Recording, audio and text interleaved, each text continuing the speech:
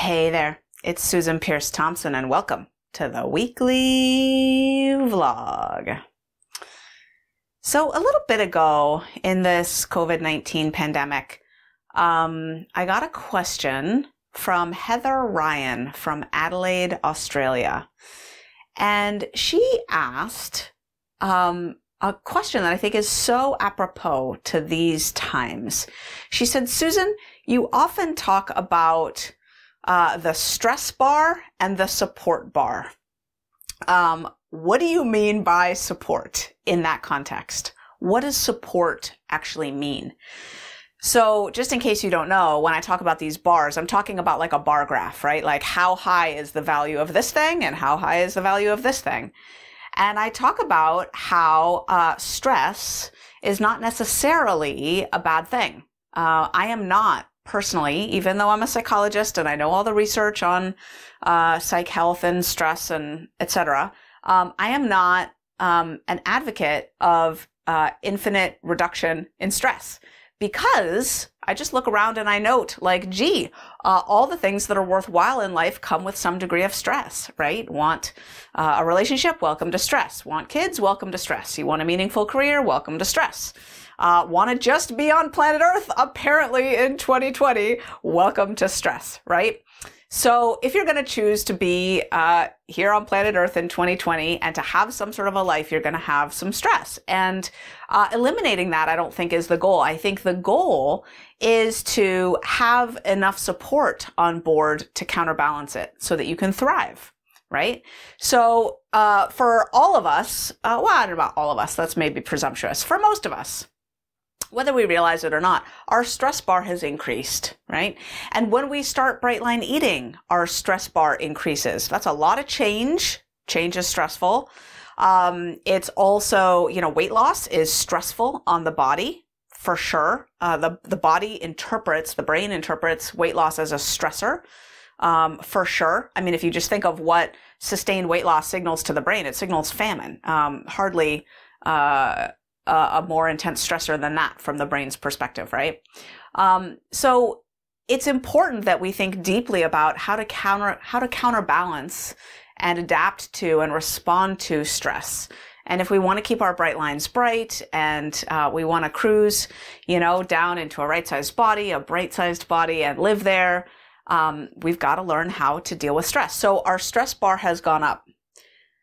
That means our support bar has to go up even higher than that. So Heather Ryan from Adelaide, Australia, what a great question. And let's talk about what I mean by the support bar.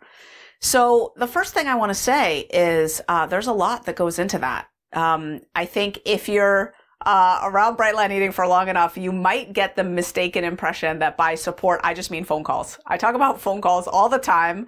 The introverts get mad at me every now and then, probably deservedly so, in the community. They're like, SPT, I'm not going to be making phone calls. You back off. That's not right for me. I'm not doing it. Fair enough. Now, I will say that I actually mean a lot more than phone calls, even though it might not seem like it sometimes. So what goes into the support bar? Well, I was thinking about this deeply because it's such a profound question. And I was realizing that if you think of a human being holistically, you can sort of think of body, mind, emotion, spirit, right? You can think of these different dimensions of a human, even though they're all interwoven and they all interact. And it might be a misnomer to say that you're thinking of a human being holistically if you're separating out body, mind, emotion, and spirit. But anyway, if you think of the full dimensionality of a person in those terms, you've got some spheres of influence or some domains to work with, right? You can think about what's support for your body. What's support for your body? Now we're talking about keeping your lines bright, right? Because it's way more supportive to your body to eat the way we do in bright line eating than to go off cold cocked and eat a bunch of NMF, not my food. Sleep also immediately comes to mind. Movement, even though I'm not a fan of rigorous exercise during the weight loss phase, as it's beginning, the body was designed to move. It needs to move a bit. Sleep and more sleep. Sleep is such a big one, right? touch. And I know that that could be challenging during this time. But if you have someone that you're living with, just remember the importance of physical touch. If you have a pet, you can even touch your own skin. Don't forget to do that if you're living alone, for sure. So the physical body requires care, hot baths, stretching. I know for some people, their yoga practice is just part and parcel of their self-care. It's really, really important. For many people, exercise is really in that mix as well in terms of self-care. If you think of the mind, right? Caring for our thinking. For me, I do make phone calls to get support with correcting my thinking, because when my thinking gets blown out of proportion, sometimes it's another human being that can help me talk it out. But journaling is another great way to give support to your mind, writing things out.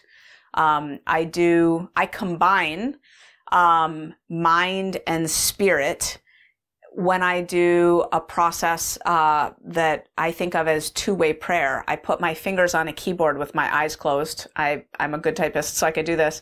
And I pray about a particular problem, and then I just let whatever comes come, and I type it out as fast as I can, and I just type the response, essentially. I'm often stunned by what comes out of that practice. I do that regularly, especially if I feel like I'm in a pickle, kind of, if there's an intractable problem.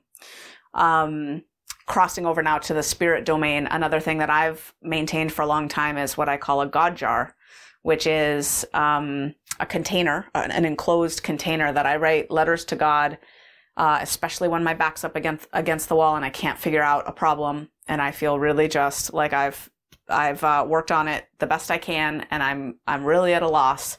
I'll write about it in a letter to God, and I'll date it, I'll fold it up, put the date on the outside, put it in there. It's remarkably satisfying to read through that, to dump it out. Every couple years I dump it out, and I read through the problems of yesteryear, and I'm always stunned by how they always work out. They always work out. And it makes me feel so taken care of by just that beautiful adage, this too shall pass, right?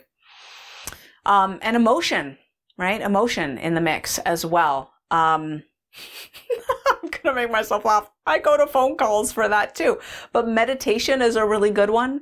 And just, I think there's a practice that's going around lately. I think it's called somatic experiencing, where you, and then there's, emotionally focused therapy as well, but just learning to sit with and identify your core emotions, feeling them as they show up in your body. Journaling is another good one for giving yourself support around emotions. I might be missing some things here, but if you think of those four domains of a human being, right? Body, mind, emotion, spirit. And then you think of the domains of a Brightline eating program. Food, actions like morning routine, evening routine, tracking, ways of tracking and measuring your journey. And then you think of human support and connection, right? You can think of those domains as well and overlay them on the physical, mental, emotional, and spiritual. And you can start to get more ideas about what does support look like? Well, doing food prep is support, right? It's a gift that you give to your future self to prep your food in advance. I just want to emphasize that it's a very individual thing, what feels supportive. And there are universals as well. There's so much research on the value of gratitude, for example. Starting a gratitude practice of some kind is going to log into your system as an increase in support. The theme of all this, really, the theme is gentleness and slowing down and self-compassion and bunny slippers. It takes a little bit more space between the moments to provide the system with adequate support. And you don't have to have less to do in the day to do that. You can just breathe into the space that's inherently there in the moment already. So that's a broad brushstroke of what I mean by support. It's multifaceted. Support for one person might mean taking their dog for really long walks.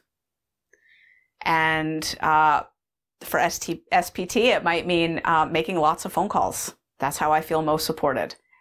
Getting enough sleep and making lots of phone calls, and my 30 minutes of meditation every morning. And lately, exercise. I'm really leaning into exercise as well. What else?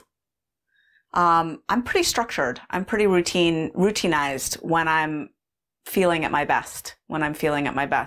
Other people in Brightline Eating can run on far less structure. Consistent bedtime and wake up time. Again, adequate sleep. I'm just repeating myself. So maybe it's not, I don't think the landscape is infinite, right? But there are variations, right? Maybe riding horses is part of support. I know there will be people in our community for whom that's support. Knitting might be part of your support. Playing classical music on your instrument might be support, right? So I think each of us needs to look at really truly what fills our tank. It's really that simple. Is your tank filling up, or is it being drained and depleted? And when I say your support bar needs to be higher than your stress bar, I basically mean you need to watch that tank, and you need to make sure that you're refilling it adequately. And if the drainage is intense, well, that means that the refilling efforts need to be even more so, right? So that's what I mean by support. Heather Ryan from Adelaide, Australia, thank you so much for that precious question.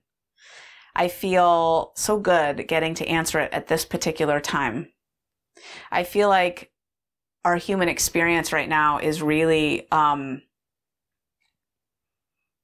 almost bimodal.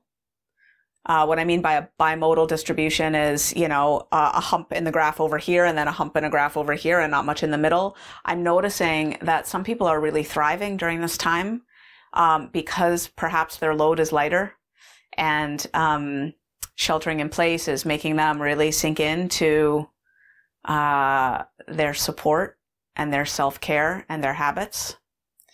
And others are really struggling. It can be really hard to have kids at home that you suddenly have to homeschool.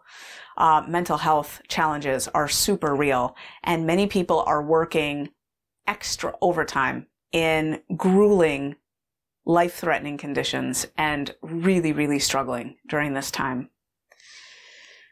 And maybe there is a middle group, right? Kind of hanging in there, up and down, hanging in there. That's how I was at the beginning, up and down, hanging in there. So whatever your category, I just wish you a week filled with loving, caring support. Whatever that means for you, whatever truly fills your tank. And that's the weekly vlog. I'll see you next week.